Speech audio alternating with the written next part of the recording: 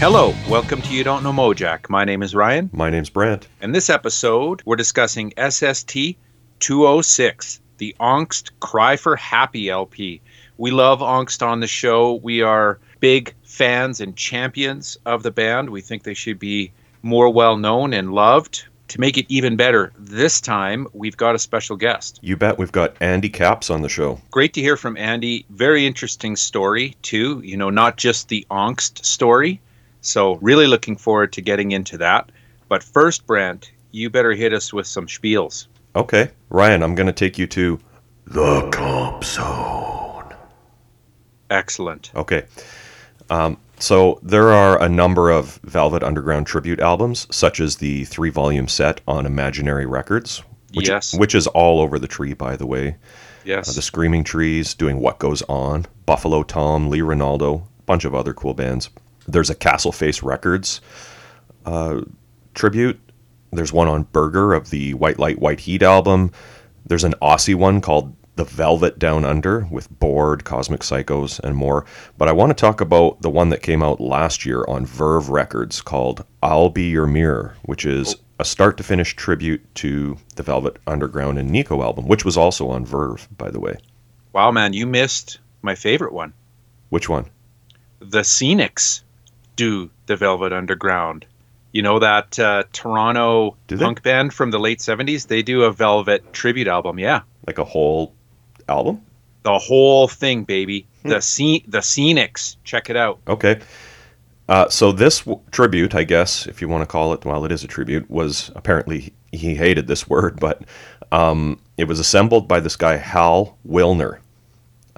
Pretty legendary producer, known as the man with the golden Rolodex. He was also a music coordinator for SNL for many years.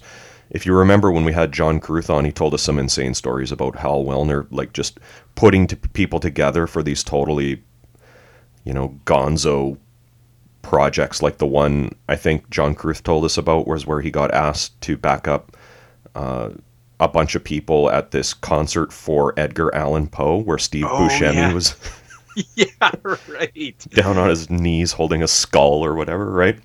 Oh, that would be so deadly. Yeah, so Hal Wilner, he passed away a couple years ago in 2020, but he put this project together. So Michael Stipe is on here doing Sunday Morning. He also did the liner notes, by the way, Michael Stipe. Matt Berenger of The National does a cool interpretation of I'm Waiting for the Man. Sharon Von Etten, who's just a fantastic singer, does a perfect version of Femme Fatale.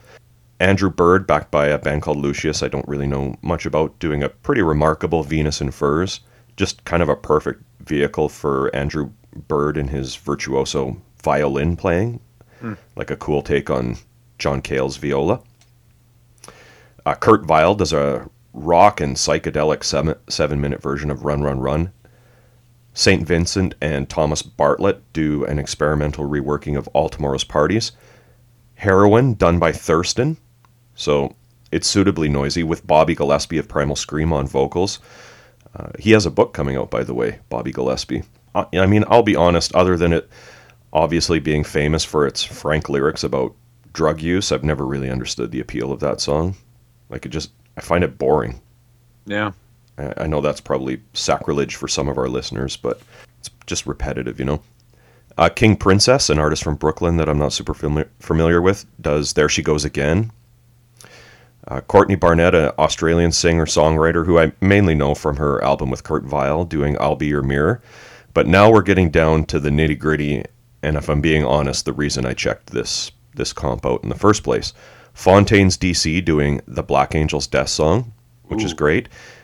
And, Ryan, they saved the best for last. It's Iggy Pop and Matt Sweeney doing European Sun. No drums in this version. It's Matt just pounding out a rhythm on that kind of repeating bass line. There's tons of guitar noise, both played by Matt and Iggy, and then, the mighty Ig just doing his thing on top of it all. I believe they met during the post-pop depression, either recording sessions or the live dates afterwards, because I'm pretty sure Matt Sweeney was in the band. He was, yep. Yeah. Yep. And then I won't detail it, Ryan, but the other project Hal was working on right before he passed was another one like this called Angel-Headed Hipster, The Songs of Mark Bolan and T-Rex.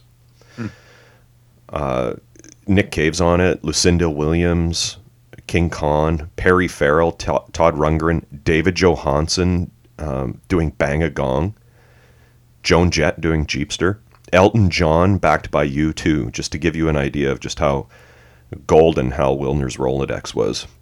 So I know our listeners tune in for the obscure Canadian references, so I got to make sure to give you a bit more detail on that Scenics comp because I actually have it on my desk right here.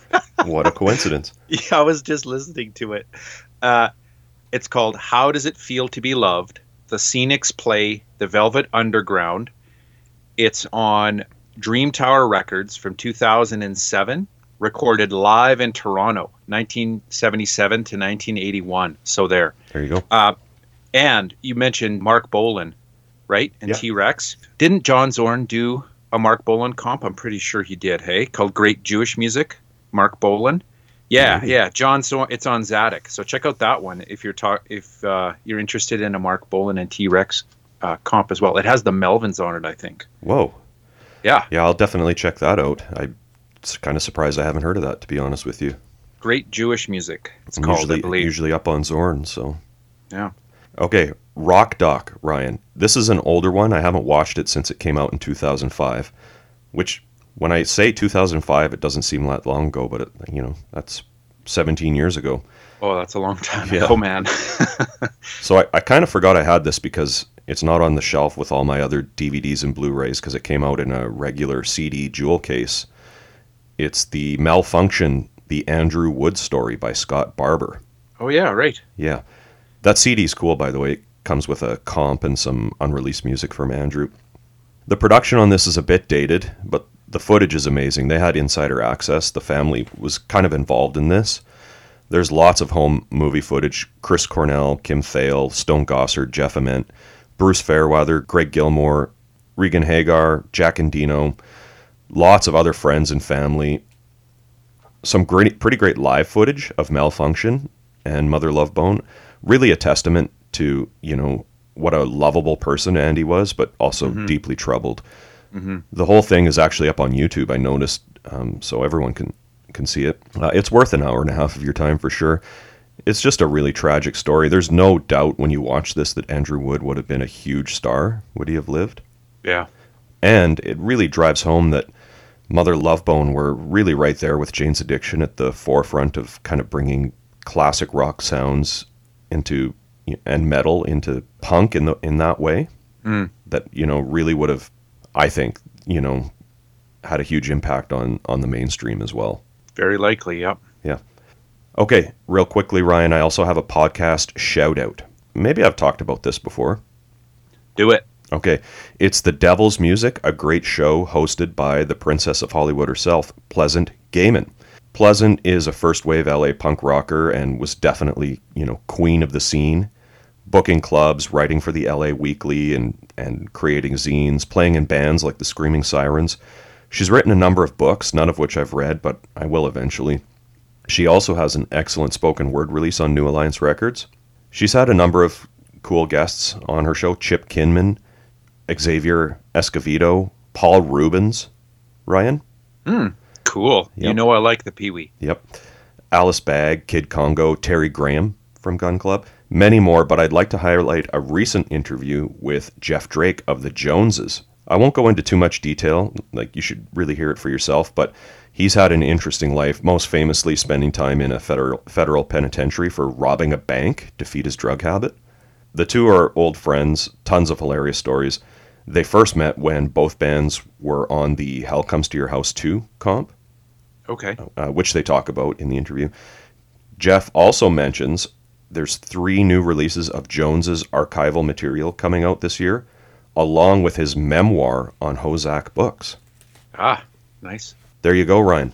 A kind of a Mojack trifecta there. Yeah, good spiels. Thanks. What do you got? Brent, what I got is called Malignus Youth. Do you know this band? I've heard the name before. Malignus Youth. Yeah. Okay, I got to tell you about this. So I can't remember how I got into this band.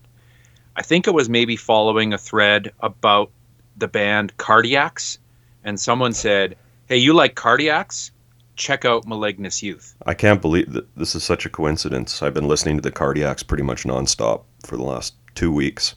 Oh, dude. Well, you need some Malignus Youth. Okay, so I do see a similarity between the Cardiac singer and guitarist Tim Smith and Malignus Youth's guitarist and singer James Martin.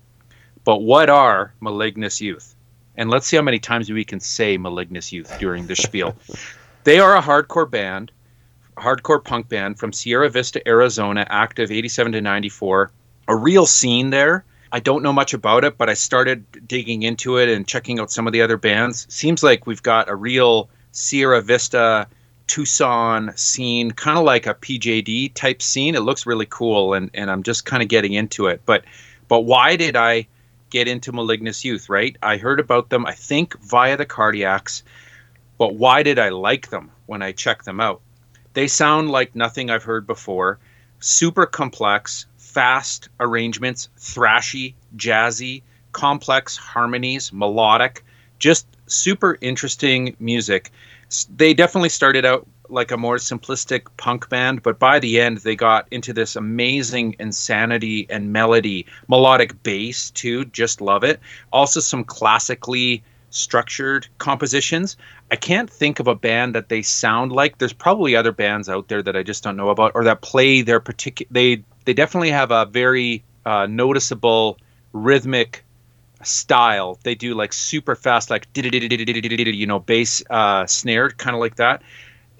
The best I could come up with that you would probably know if I were to do a mashup is like AOD and Itch. Okay. If you put AOD and Itch together, those two bands, you might have Malignus Youth. I don't know. But why am I telling you about Malignus Youth? Not only are they a recommend, their stuff is impossible to get a hold of.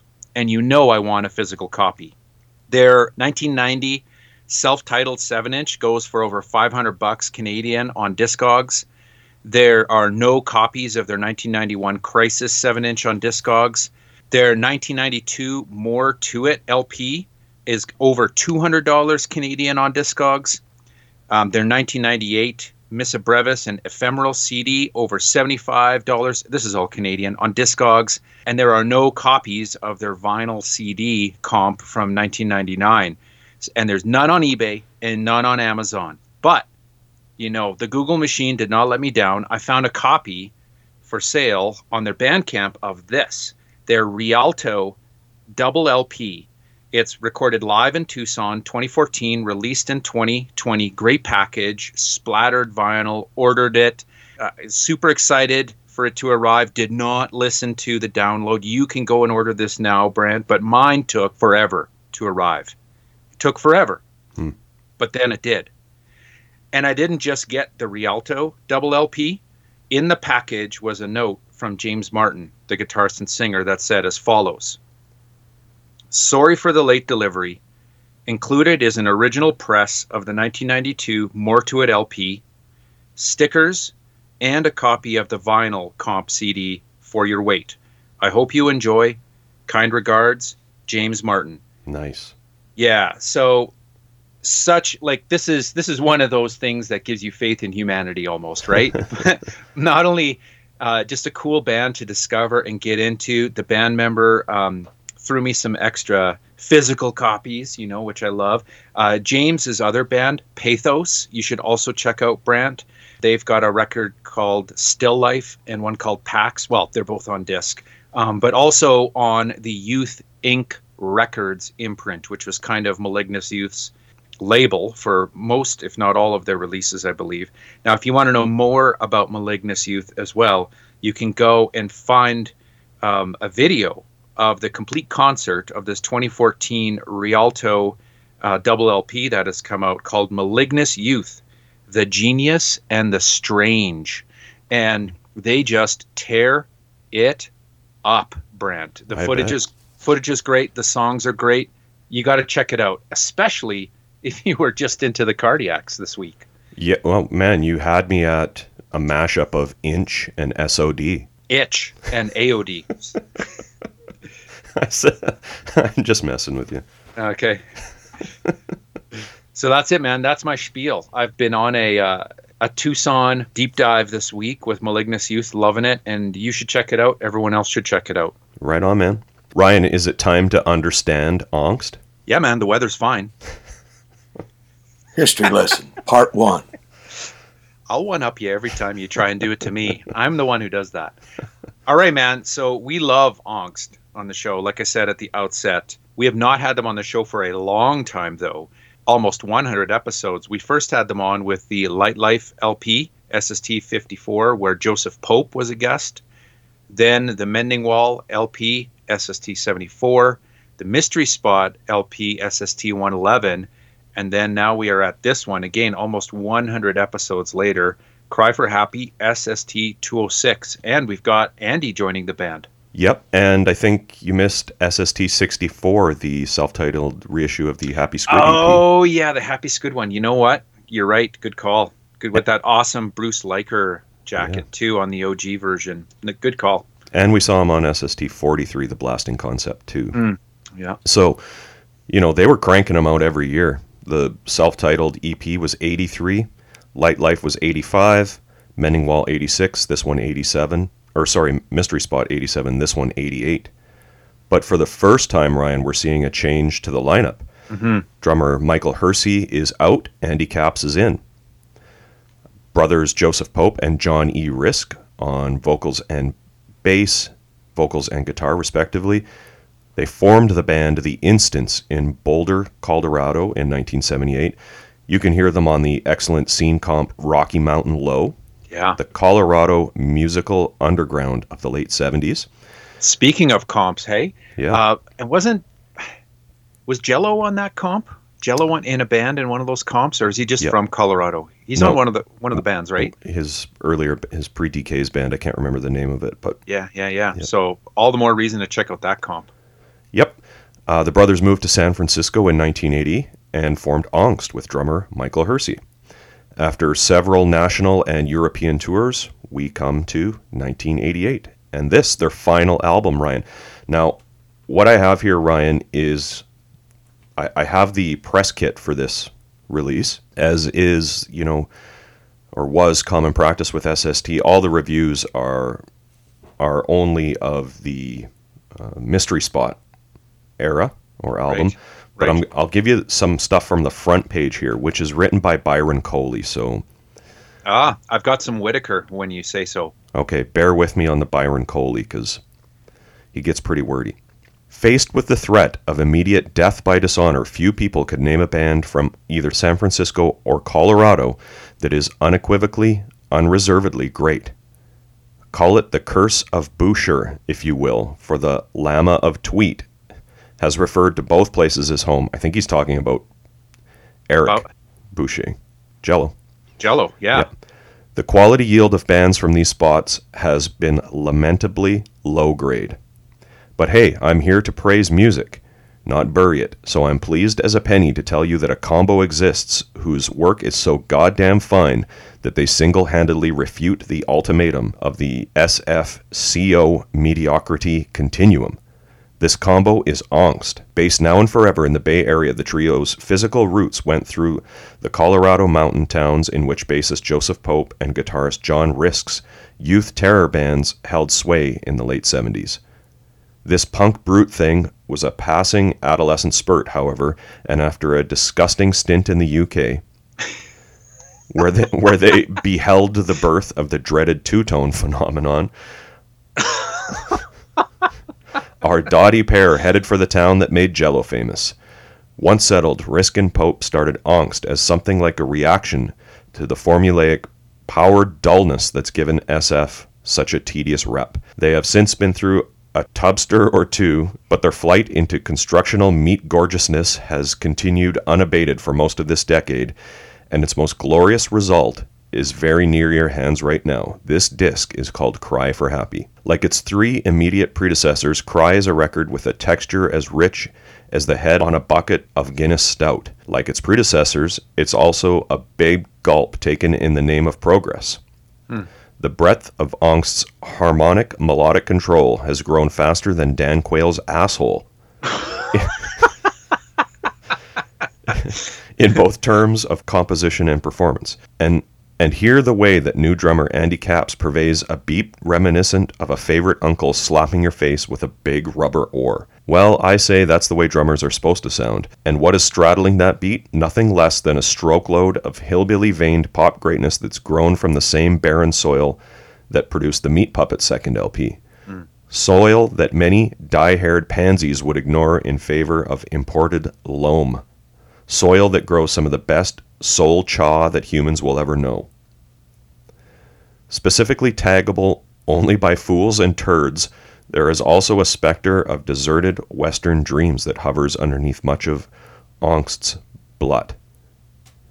I have seen pukes try and brand it with such disparately execrable terms as cowpunk or jangleism, but no one who's ever seen Angst play would dare to accuse them of buying into a package the way bands like the Charlatans or Long Riders did. Ooh, them's fighting words. Yeah. Their songs just suggest the existence of a mythic West, and by this I mean pioneers lacerated on the spokes of broken promises, not chap-wearing cowhands yippee-yi-yaying through the swinging doors of the long dark saloon. The soul of America was fertilized by the blood of God-fearing idiots prepared to ignore the natural order for an extra bowl of shit. These are the ghosts that haunt the lost frontier, and Angst knows they're there. It goes on, but you get the point. Indeed, I do. You want to hit me with some Spaceman? Sure, man. Out of the SST catalog, again, we are on the cusp. It's like, 1 week we've got the Spaceman, 1 week we don't these days. But we do for this one. Here's what it says. Angst, cry for happy. Tears of pleasure. A phrase that expresses the fine line between all emotions. Angst does the same with this brilliant collection of songs that offers a new view of old scenes. Includes The Weather's Fine, Only Fools, The Traditional Motherless Child, and 8 others. SST 206, LP, cassette, and compact disc. Yeah, so in this press kit, I'm not sure where the interview is reprinted from, but it was conducted with John, Joseph, and Andy by Tegan and Kathleen. That's the only credit that it looks like it's from a zine. They asked, do you feel you alienate certain audiences when you play music ranging from pop to hardcore and country to R&B? And John says, we play what we feel. We get a following of good people who like good music and don't care how we dress. The songs stand for themselves. Joseph says, it's easier if you say, hi, we have some stupid name that fits the fact that we can stand in a dusty field with cowboy boots, but that will get you to a shorter point faster and leave you emotionally bankrupt. Then they ask, what's it like to be on SST? And Joseph says, SST is into music. They sign bands because they like bands. They respect the bands they work with. They like what the band are doing. So obviously, if you're a band and your label says, we like what you're doing, do whatever you want. We're not going to tell you how to write songs. What other situation would you want to be in? It's ideal, really. And here's an interesting point, Ryan. They ask, do you know many other bands on SST? And John says, there was a time when we knew them all. Joseph says, we've been around the longest except for the Meat Puppets and maybe St. Vitus. We know Vitus, but not so well. We know the Meat Puppets really well. And John throws in slovenly. That got me thinking, by this point, Angst were elder statesmen on the label. Yeah, it shows how much has changed just in 2 years on the label, right? Yeah. Like I said, Ryan, all reviews for Mystery Spot in here, all were glowing reviews, praising it as a leap forward. Lots of comparisons to REM. Violent Femmes actually get mentioned a lot. I think that's probably just because of the acoustic guitars. Acoustic. X gets mentioned. Not sure I hear that. Yeah, me either. More than one reviewer compared them to an acoustic Husker Du. Not sure I hear that either. One writer for a zine called Uncle Fester Zine says, I've always considered Angst the alternative answer to folk music, with a barely dissonant, monotone, bang-bang rhythmic sound brought out very much in the production. Seems like at the time people were kind of really struggling for how to describe this music. And I think for a reason. Angst were trailblazers in a way. Well, yeah. Like, they never, became as famous as people who are influenced by them.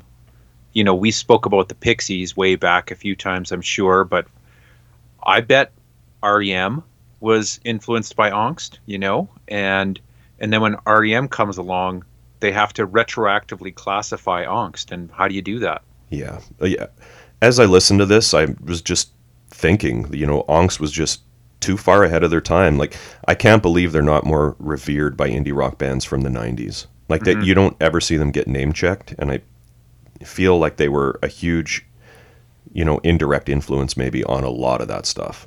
Yeah. This is their 5th release that we get to cover on SST, and all of them are solid too. This one doesn't let up at all. You know, sometimes when a band is kind of on its last breath and they lose a drummer and they bring a drummer in, you know, it's not as strong of an album either. This is a super strong record. Yeah, I mean, I am not steeped in Angst the way some people like our pal Jeff Schreck are. So I maybe not qualified to make this statement because I'd have to go back and listen to those other records to remind myself, but I feel like this is probably my favorite Angst record. Really? Yeah. It has some of my favorite songs. Yeah. For sure. Like, yeah. I think that the writing on it is top notch on this record.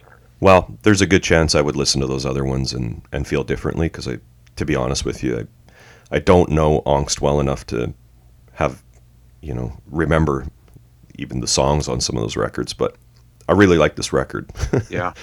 Put it that way. Should we kick it over to Andy? Yeah. All right, we're joined on the podcast today by Andy Kaps. Andy, thanks for being on the show. Absolutely. Happy to be here.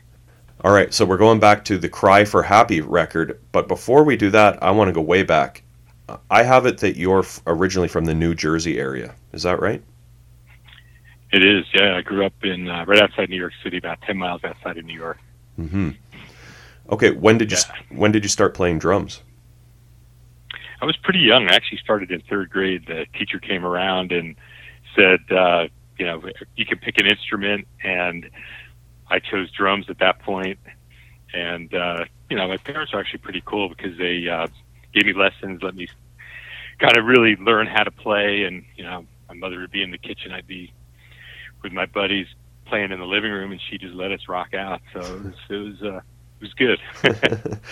Okay, when you say rock out, like, I'm assuming you're fast forwarding a bit, like, to your teenage years.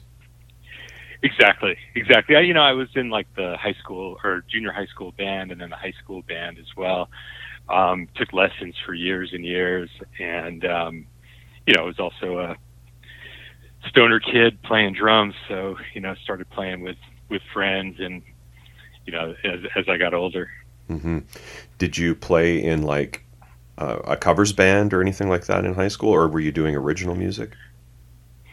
A little bit of both, actually. You know, I was actually even doing some recording. The very first recording I ever did was for a disco record, because that was in you know, the 70s, 80s time frame, and so you know, some of it was covers, you know, Jimi Hendrix kind of stuff, that kind of thing, and then also some original as well. And after high school, when did you get out to San Francisco? Well, after high school, I actually moved to New Orleans, which was my big lesson in playing music. I got really into funk and jazz down there. Got to play with some really cool people. George Porter from the Meters, and people from the Neville Brothers, kind of stuff, and then a whole lot of jazz as well. So that was kind of a really good lesson. There was a little bar called Benny's Bar, and I lived a few blocks away from that, and the Neville Brothers all lived right up around the corner from that. So on Sundays, there'd be these big jam sessions, and all these people would come and play, and I got to sit in on some of those. So that was there's so many good players down there. New Orleans is one of those places where you can pretty much go into any bar, walk in and see some music, and, you know, whatever type of music it is, it's usually really good players. Mm-hmm. So it was a really good place to be for 8 years playing music. So you were in New Orleans for 8 years? Yeah, exactly. Wow. When you said you were taking lessons at one point, or for many years, I think you said, like, were you taking, were you learning jazz? Well, my original teacher was a jazz player, so, you know, he had me playing jazz, but he knew, you know, at whatever age I was, you know, he knew that that wasn't probably going to be my thing. So, like one of the first, some Zeppelin stuff that he had me, playing to, teaching me a little bit of everything. But he was a jazz player, so it definitely kind of got in there. When I got to New Orleans, I had some really good jazz teachers and some really good jazz players. This guy, Johnny Vodakovich, who's like a really, really, really good New Orleans jazz drummer. Got to study with him a little bit. Well, so many of those 70s rock drummers like Bill Ward and Ginger Baker are two that pop into my mind right off the bat, are definitely have some jazz leanings. Oh, yeah, definitely. It was such an influence on stuff. And it just carries over really well. So much of the 60s, too. A lot of the 60s drummers were jazz drummers and, playing psychedelic rock. So, it fit in there pretty well. Right. Okay, so after New Orleans, then San Francisco? Exactly. Then I moved out to San Francisco. When I got out here, first band I played with was a band with the guitarist from the Dead Kennedys, East Bay Ray. I was in two different bands with him, one called The Cage, which was kind of a bad art rock band. And then the other one was a kind of a rock funk band called Scrapyard.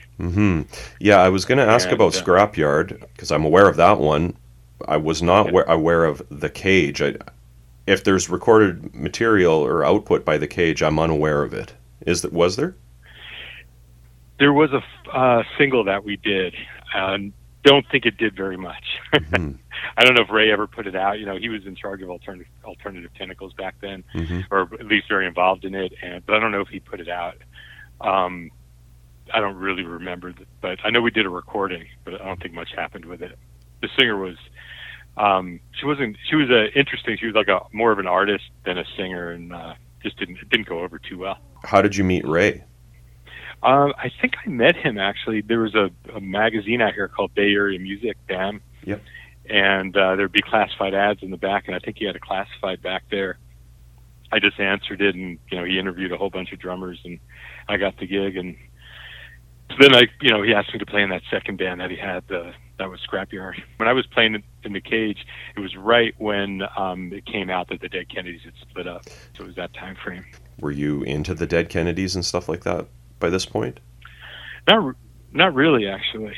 I knew who they were, but it wasn't really my kind of thing. I was playing a lot of funk and jazz, and I was heavily into that. And I liked some of that music, but it really wasn't my main.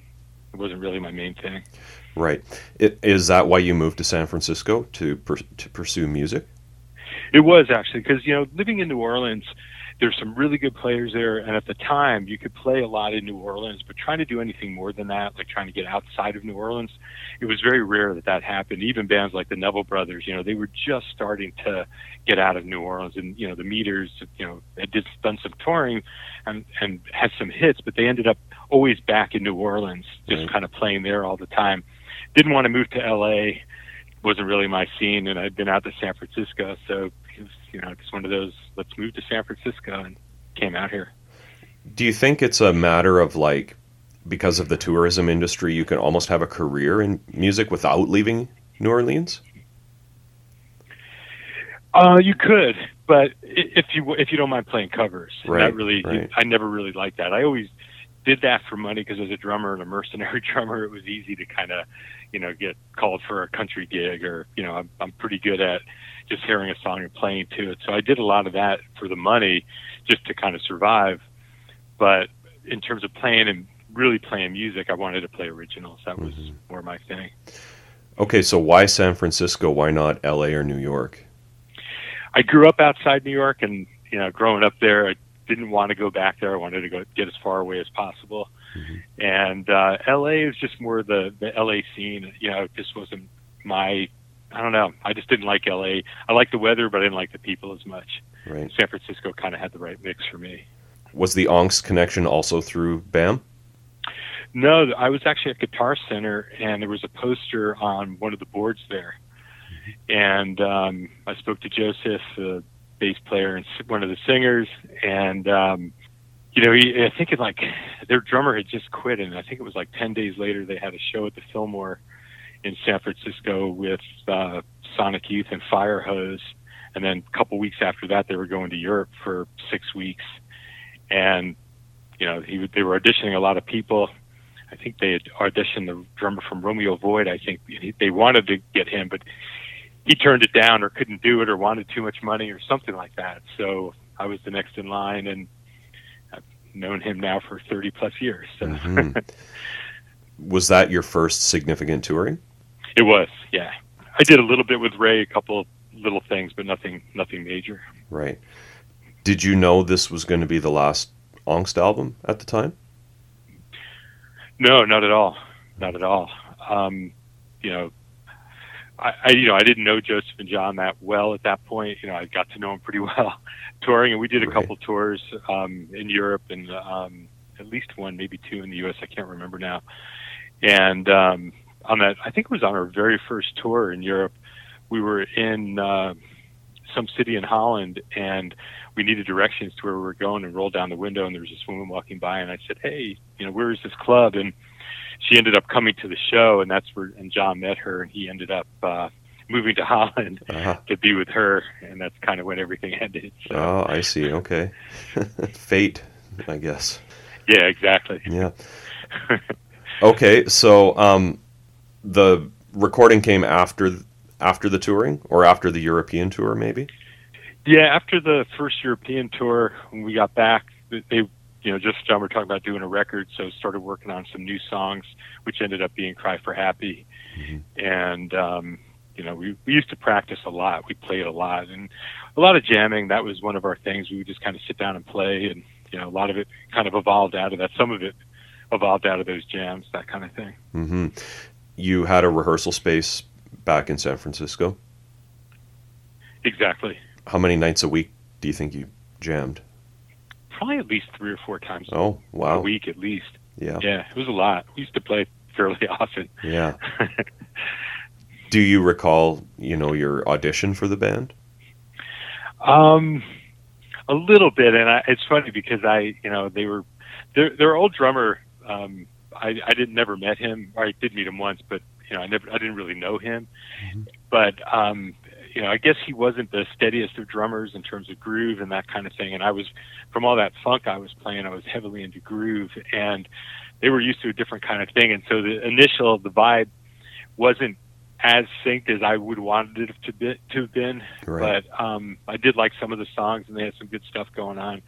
So I was like, okay. I originally said to Joseph, well, I'll do the show at the Fillmore, I'll do the gig, and then I'm probably out.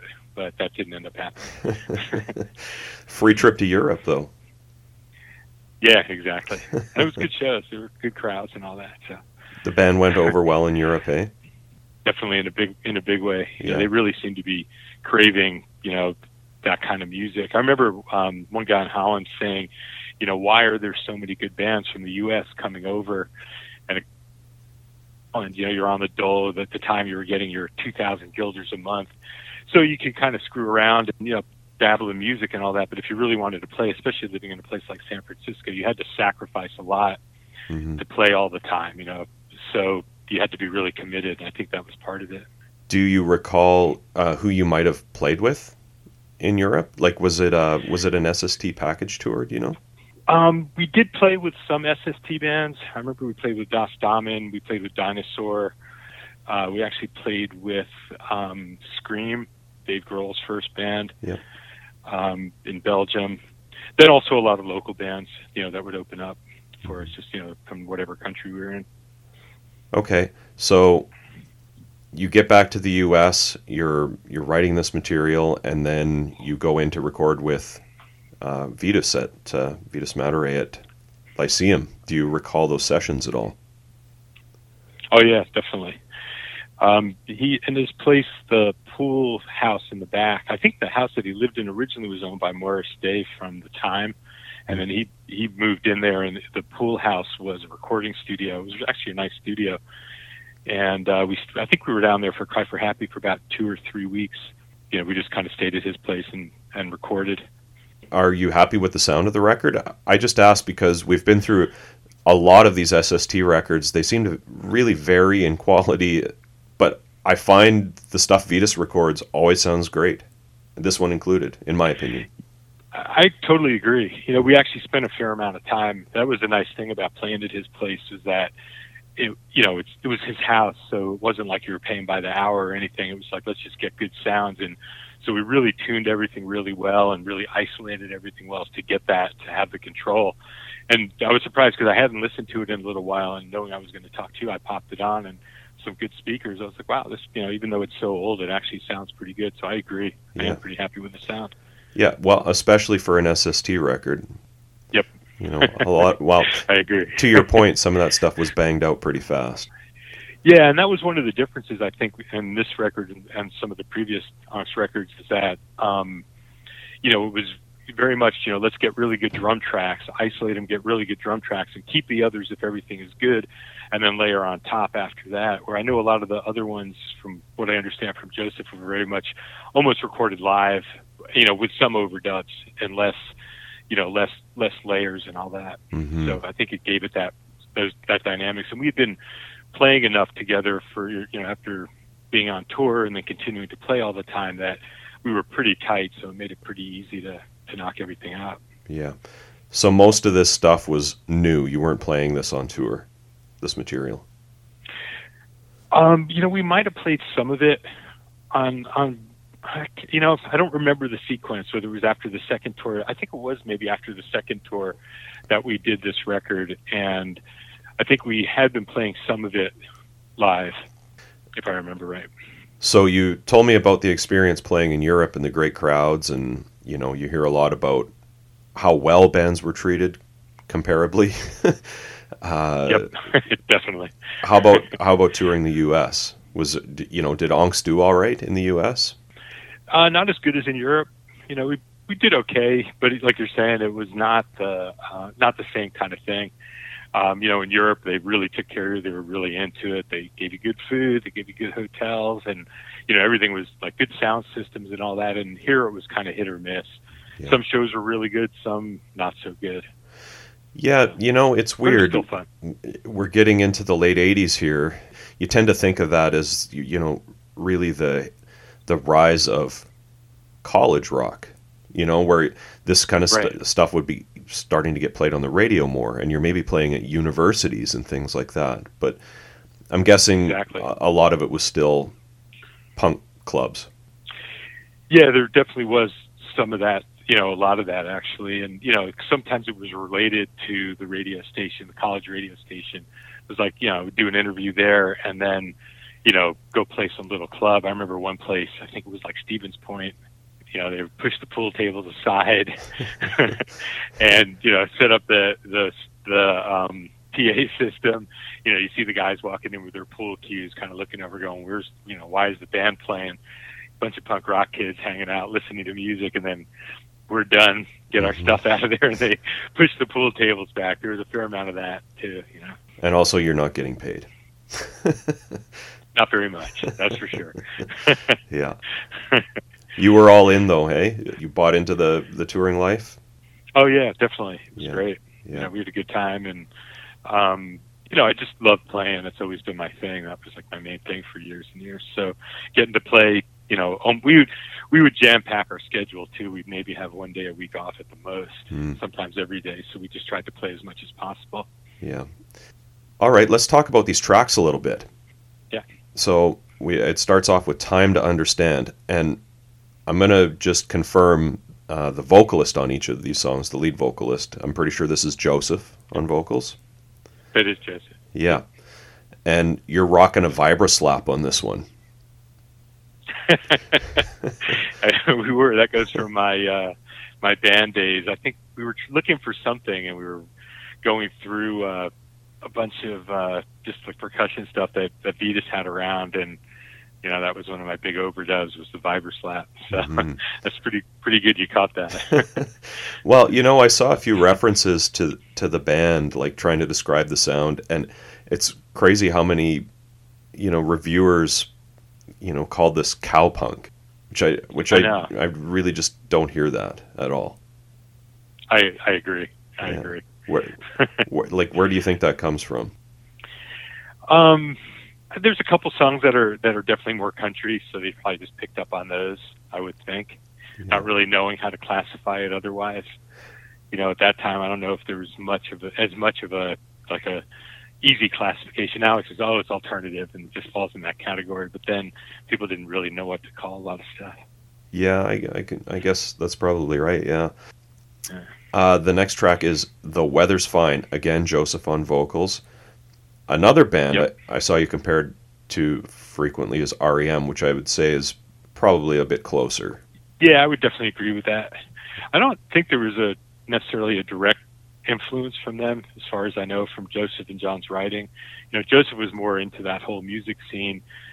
John was definitely more of a, he had that country influence and folk influence more so than like punk rock or alternative kind of music. And so I think that kind of blend kind of led in that direction. But I don't think there was really that much of a direct influence from REM. But a lot of people have said that. Tell me about the songwriting process. Like, you said you kind of bash these out in practice. When you see Pope Risk as a songwriting partnership, is that kind of like a Jagger Richards thing where it's, they're just, that's a given that they're going to get a co-credit, or are they actually, sitting down and writing these songs together? It was a combination. I think a lot of the times, like the songs that Joseph sang, he would come up with the main parts of it, and then, John would add his guitar, and then it would evolve from there, So I think it was the kind of thing where it wasn't, Joseph came in and said, okay, it's, D, E, F, G, G, G. It was more like, let's play for a little bit and see where this evolves. So the basis of it was either Joseph or John, and then it evolved with everybody playing in it. So it was more of that kind of thing. And whoever wrote it, had more of the influence on, the direction it went or the feel of it, that kind of thing. Right. So it's not necessarily a complete song when they bring it in. Yeah, usually not. And sometimes for me, it maybe was more so because those guys would play together without me and come up with stuff. But if it was stuff that, I was involved in where, it was basically new, like I think one of the ones coming up, Mein Frau, was, that funkier kind of thing. I think that came out of a jam originally because, playing more funkier kind of stuff. So it just more evolved with all of us playing. That makes sense, yeah. Well, since we're on the topic of that one, who's doing the vocals on that one? That one's John. Okay. His ex was from Germany, and he lived over in Germany for a while, so in Cologne, Germany. So he was fluent in German, and I'm not sure why he sang that one in German, but playing in Europe, it went over pretty well. Yeah, I bet, yeah. Do you know what it means? Mein Frau means my woman or my girlfriend or my wife, I think, something like that. The rest I don't know. Okay. But Steve Moss we know from Universal Congress of, but I don't know who Curtis Sugarlips Willie is or Weil. Wow. So that was that was actually played by Vetus on a Kurzweil keyboard. So instead of just saying Kurzweil, that's why it's Kurt Weil, because that was the brand of the keyboard. Okay. I'm not sure why we put Sugar Lips, but I think to make it sound more authentic. Right. Okay. Well, with you being a funk drummer, that totally, or having that background anyways, that it totally makes sense that would come out of a jam. Yeah, definitely. Definitely not something we've seen on an Angst record before. Very true. Yeah. Very true. Like that intro was, just more, trying to emulate kind of a funk thing, but also keep it a little bit more rock too. So. Do you think you would have ever played that song live with a sax player? We would have if there was somebody around, but there never was. We did play that song live a lot, but not with a sax player. That would have been good if we had somebody. Okay, going back a song, we've got Only Fools, again with Joseph on vocals. It's an interesting song, a bit of a moody rocker. Yeah, exactly. Their styles are very distinct. Joseph tends to be, more a little darker and like you said, moodier. John's style tends to be a little more folky almost. Yep. I definitely noticed that too. Yeah. The track Motherless Child, that's John on vocals. It is. Yeah. It is. And that was one of the ones I think actually, we hadn't planned on doing that. I think that was actually something we did in the studio while we were recording. I think we had been messing around, just, jamming a little bit, and that, kind of came up, and we just, banged it out and ended up putting it on the record. No idea, like, whose version of that song you would have known? I don't know whose that was. It was John. Definitely, it was his thing, and Vitas ended up playing keyboard on it because that kind of organist kind of sound was kind of pretty prevalent on that track. So I think Vitas played keyboard on that one. And then we're flipping it over. We've got a Joseph song again. I Could Never Change Your Mind. I really noticed on this one how much you and Joseph lock in as a rhythm section. Yeah, he's a really good bass player. He really is. It's interesting because like he's not like a slap funk kind of bassist, but he had pretty heavy groove, and so that was the part where we would connect, where he could lock in on a groove and just kind of keep it going. But he was very melodic at the same time, less of a funk groove bass player, more that melodic kind of thing. But it was really he could lock in pretty well, and once we kind of synced up that way, it was a lot of fun playing together. So we haven't played together in a while, but we probably should. It's been a little too long. Yeah. Do you see Joseph from time to time? Yeah, all the time. We're still really good friends. Oh, that's good. I see him a couple times a week. Yeah. Oh, awesome. 35 years, I think, something like that. So. That's good to hear. The next song, Leaving's Been Easy. That's John on vocals. Mm-hmm. What can you tell me about that song? It's more of a moodier song for John.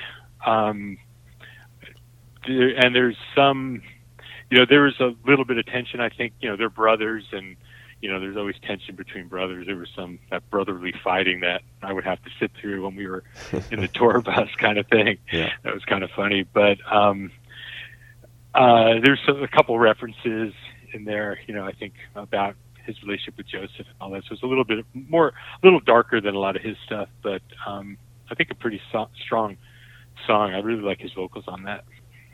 Then we've got She's Mine. That'll be another Joseph song. Yeah. Got my big drum thing in the middle there. Yeah. My thing about that is that if you listen to that I liked what I did, but at the very end, coming out of it, I rush that part coming out of it. So every time I hear it, that's all I focus on. It's like, I rushed that. There's no going back. That was the best take we had. Yeah. Long Road, that's John. Yep. That was very much the kind of stuff he really liked, that song. It's kind of got that, folkier, kind of heavier kind of sound.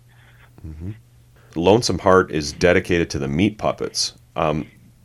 Now, when I hear this, it's kind of that ZZ Top style riff that you'd hear on the Meat Puppets doing kind of around this time on the Huevos record.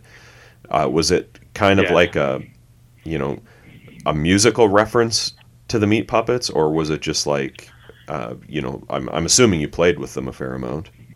Not when I know Joseph did before me. Those guys did before me, but and Joseph was good friends with them. Mm-hmm. Personally, but not when I was playing with Angst. We didn't play with them. But yeah, it was just kind of more of a shout out, I guess, to, it was in that vein, mm-hmm. Being on the same label and all that, and being good friends with them. It was kind of a, ode to them, I guess. Yep. And then we've got My Dinner with Debbie, kind of almost a little bit of humor maybe from John. Definitely. There was a movie, My Dinner with Andre, I think mm-hmm. it was called. Mm-hmm. So I think there was some reference. I can't remember the exact reference, but there was some reference to that in that song. So kind of a very, kind of a happy, upbeat, kind of song. Yeah, and then speaking of humor, we've got the bonus track. Three Lonesome Boys. Yeah. Who's that? Who's that talking about Tallahassee and stuff? I don't know why we did that. Somehow we were I don't know, I think we were having some fun doing something, and we kind of came up with that, and Vitas said, "Hey, let's record that." And so we stuck a mic in the room, and that drum sound was me tapping on my knee, Mm-hmm. and John was singing the main vocals, and me and Joseph were doing the shout out part. Mm-hmm. So. Okay. The cover art, I love all the Angst cover art, but this is probably my favorite, Mm-hmm. and Joseph created it. Do you know how? He did it by hand. I remember when he was doing it. I'm not. I don't think he drew it specifically, but I think he cut out different elements and created it by hand and had it printed from there. This is, kind of before the digital time where everything was done on computers, but that was definitely, his handiwork. Do you have the LP in front of you? I don't have the actual LP in front of me. No, I do have the cover art though. I mean, I have a picture of it.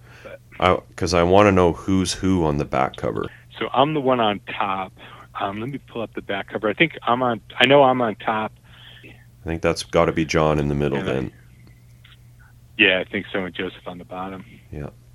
Okay, so what happened after this came out? Was there more touring, or was that the end of the band by the time this came out?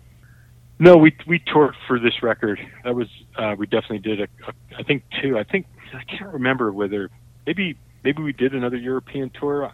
So maybe we did the first European tour and one U.S., then did the record, then went to Europe again, and then one more U.S. tour, and then it was after that second one that John ended up moving back to Holland, or moving to Holland, and it kind of ended there. And I think part of it was Joseph and John kind of having different ideas of what they wanted to do musically going forward. John was definitely leaning more towards Johnny Cash, country, folk kind of direction, and Joseph wanted to keep the sound that these guys have been playing for so long going. Yeah. And a little bit of sibling rivalry there too, so that doesn't hurt. You would have stayed in the band though? Yeah, absolutely, because me and Joseph continued to play. We met up with a friend of that's a friend now, James Tompkins, who we started a band called Sun House. Did a recording for that, and we continued to play for a while after that. What does that band sound like? Has that been released? I don't think it was ever released. Well, I shouldn't say that. It was released. As like back then a cassette. I don't know if we ever even did a CD. I can't remember now, but it's very much in the vein of Joseph's. Joseph was more focused on Joseph's style of music, and he was the main songwriter, so it was kind of geared around that. It was a 4-piece instead of a 3-piece. It's interesting. It was pretty good. How did this record do? Did it get good reviews? It did, actually. I remember it did all right in the college radio charts. It did pretty good. The reviews more, I think, the ones I've seen more so have come out, kind of long after when the record came out. But, I guess for an SST record, it did okay. Not phenomenal, but I think it did pretty good. Okay, so what did you do after, the Sun House project? I moved on to just playing with a lot of different types of bands, a little more touring, definitely did a lot of recording. I kind of started focusing more on that, and so I ended up in the studio a lot for, just all different kinds of music, and played with some good people. I played with a guy by the name of David Denny, who was the guitar player from the Steve Miller Band, a band called the Diesel Harmonics. I didn't do the recording on that. It was, I forget his name, the drummer from the Tubes ended up doing the recording. But I played in that band for a while, and just different kinds of bands like that. So then eventually, started some other projects and kind of put music on the back burner while I did some other things for a while. Are you still playing drums today? Yeah, I still play. Not as much as I would like to, but I definitely still play. I have an electronic kit at my house and mostly play that. But occasionally I do play live, which is kind of fun. Nothing with Joseph, though? Not for a long time. Yeah. We haven't played together. We hang out all the time, but we don't really play together very much. What do you do when you hang out? We talk about it. Eat, drink, talk. Go see music. We go see music fairly often together, but these days, now that things are opening up a little bit. Yeah, you'll go see bands and stuff. Yeah. That's cool. Exactly. Yeah. Andy, thanks so much for taking the time to talk to me today. I really appreciate it. Yeah, absolutely. Thanks for doing this. All right. So cool to hear from Andy. Andy brings the funk on this record too, hey? Which is definitely a new vibe, I would say, for Angst. But then there's also interesting to hear his thoughts about influences or reference to bands like Meat Puppets and ZZ Top, which we'll get into during History Lesson Part 2, I'm sure. Yeah, playing music for 8 years in New Orleans definitely would have honed his chops big time. Oh, for sure. Yeah. A few things he mentions, Ryan, the band Cage, which he describes as a bad art rock band, I think, that he had with East Bay Ray. He told me they recorded at Dancing Dog Studios, which is a studio the Counting Crows owned. He sent me a track called Good Day for a Walk. It's interesting, definitely arty, keyboard heavy. Banna Witt is the vocalist, and that is all I could find about Cage. It's spelt with a K, by the way. Kage. He also sent me 2 tracks by he and Joseph's band Sunhouse, and that's spelled Sunhouse, one word. Carnival of Pleasure and Grey Heart. Both of these songs just rule so hard. Carnival of Pleasure is a total epic, like a more rocked up Angst, a bit psychedelic. The lead guitarist totally melts frets, Dennis Tech style. Both songs with Joseph's singular voice. Angst fans would totally shit themselves over an unreleased Sunhouse album, for sure. This record, Ryan, as we've seen lately, with some other releases, recorded by Vitas Matare at Lyceum Sound in LA. As you mentioned in the Whitaker Spiel, came out on LP, CD, and cassette in 1988. Should we go through the tracks? Yeah. History Lesson, Part 2. All right, Ryan. All songs written by Pope Risk, except for one, which we'll get to when we go through these. Gets us started with Time to Understand. That bass tone just grabs you right off the bat. Yeah. And then when the song kicks in, the acoustic kind of counter melody to the bass. Absolutely love Joseph's voice. You've got those blood harmonies with John. Or is it Joseph harmonizing with himself through overdubbing? It's kind of hard to tell. They do have a very similar vocal quality. Yeah, one's more raspier than the other at times. I had almost the exact same thing, though. I wrote down, what a great walking bass line on this. And with the acoustic treatment, love the key changes on this, too. There's a great key change in it that just hooks you in. Yeah, great lyrics. Joseph's delivery is perfect. The Joker wears a mask and the Jester wears a hat while the King lies inside, naked and fat. He waves his arm. He shows his ring. I think you better hurry and kiss it. It's the latest thing. That is awesome. Yeah. Track 2, The Weather's Fine. This is a really nice song. So catchy. Yeah. John's playing with that picked main riff, the haunting lyric that kind of comes in panned hard left, the all the time part. Nice piece of production, the way they did that. Again, when I'm listening to this, I'm just thinking that they're too far ahead of their time. Yeah. It's almost like they should have moved to Athens or something, right? Like if they had moved to Athens at the right time, you never know. Yep.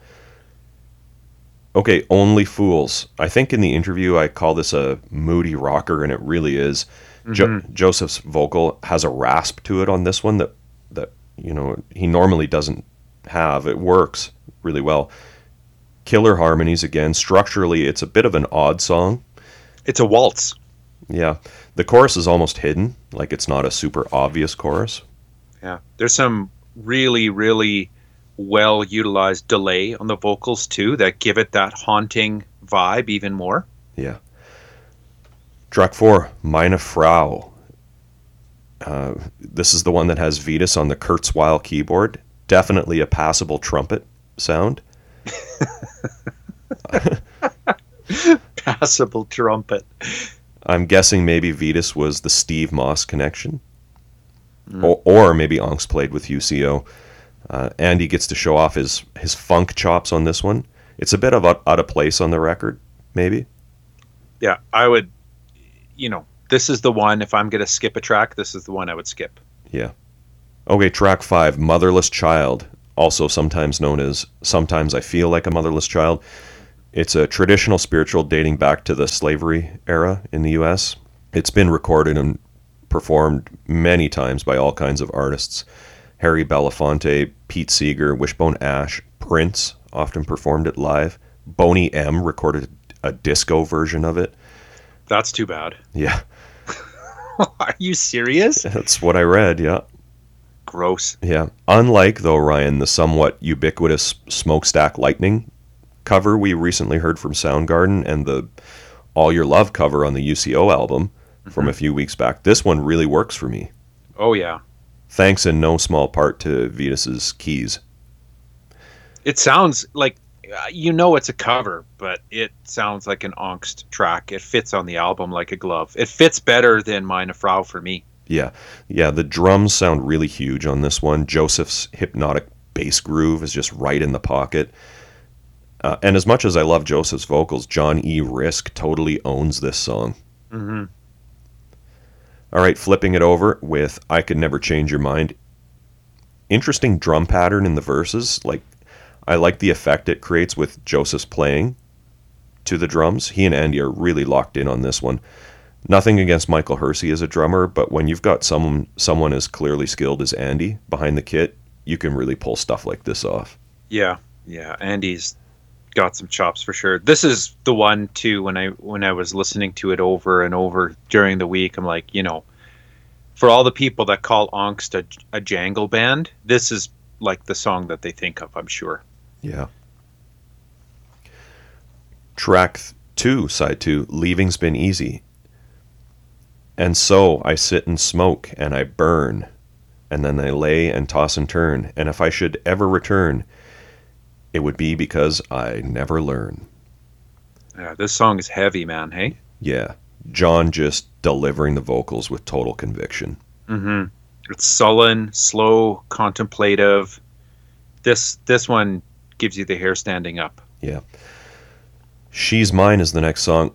This is what I mean. This is 90s indie rock personified. Like, they would have fit right in with a band like Built to Spill, to me, or maybe like Afghan Wigs or something. Mm-hmm. Like, when I listen to this song, especially that midsection with that, thundering drum work on the toms, I just, if they would have hung on maybe just a little bit longer, they probably would have signed to a major label and would maybe still even be going today on an indie like Merge or something like that.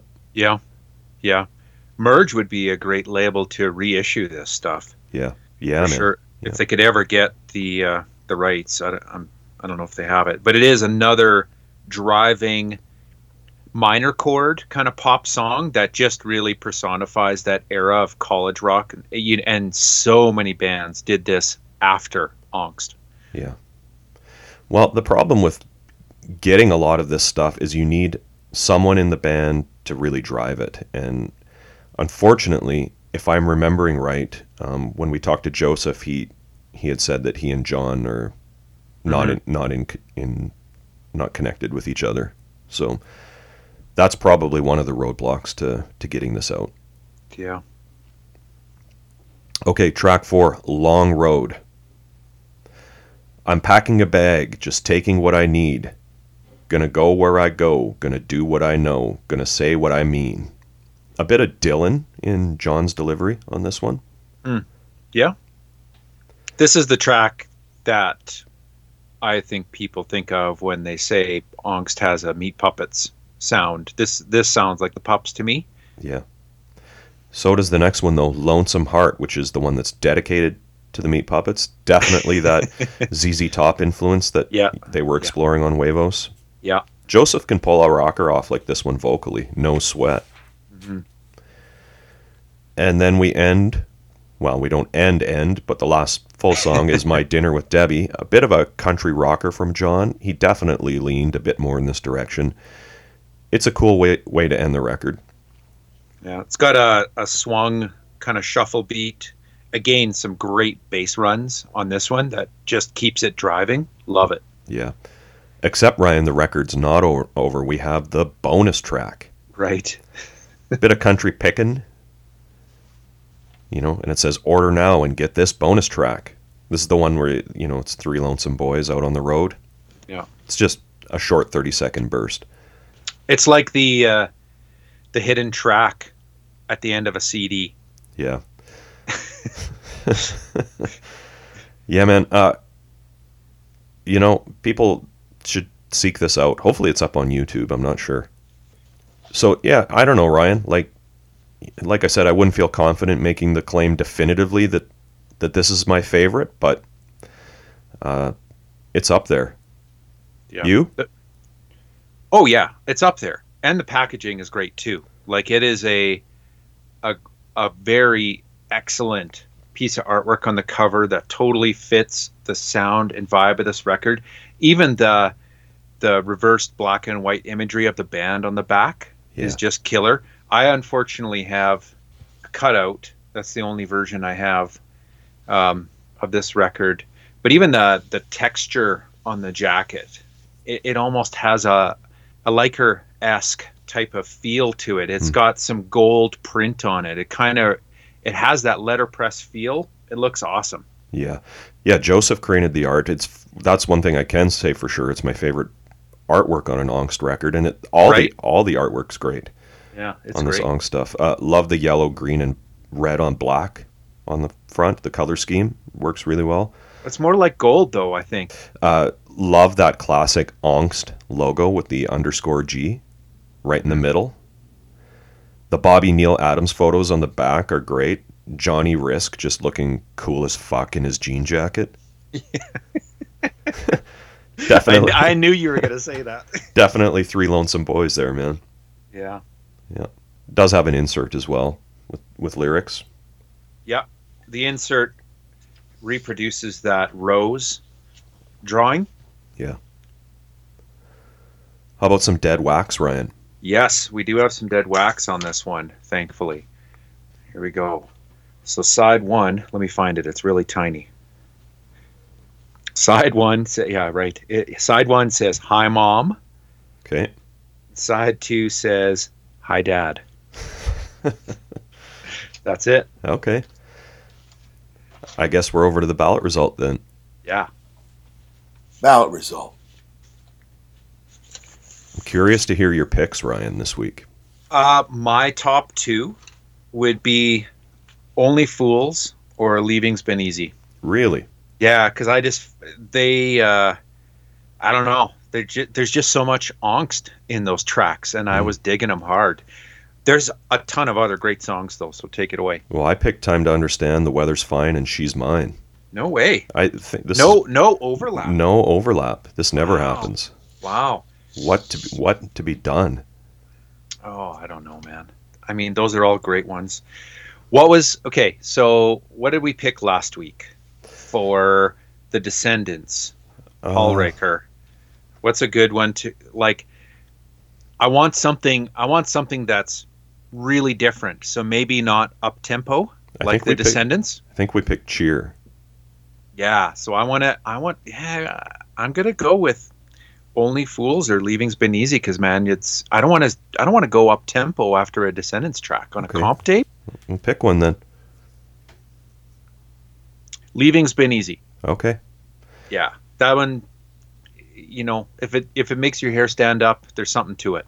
Done deal. Yeah. Check this record out, everybody. It's a good one. And hey, Ryan, thanks to Andy for being on the show. Oh, totally.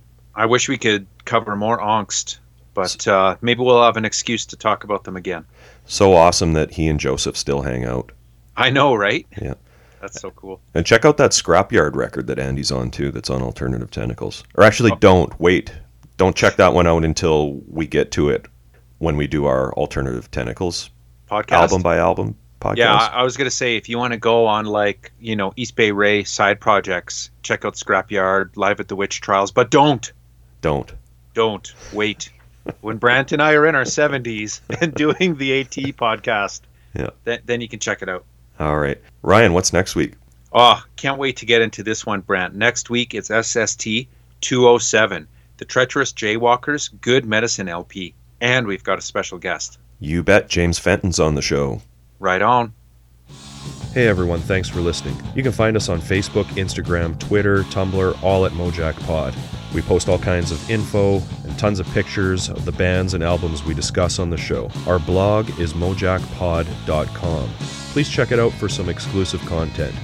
If you like what we do and want to support the podcast, the best way to do that is to tell your friends about the show. Subscribing, rating, and reviewing on iTunes is also appreciated. We love hearing your opinions, corrections, and feedback, so feel free to post on our social media sites and send us an email to mojackpod@gmail.com. Thanks again for all the support, and we hope to see you next week.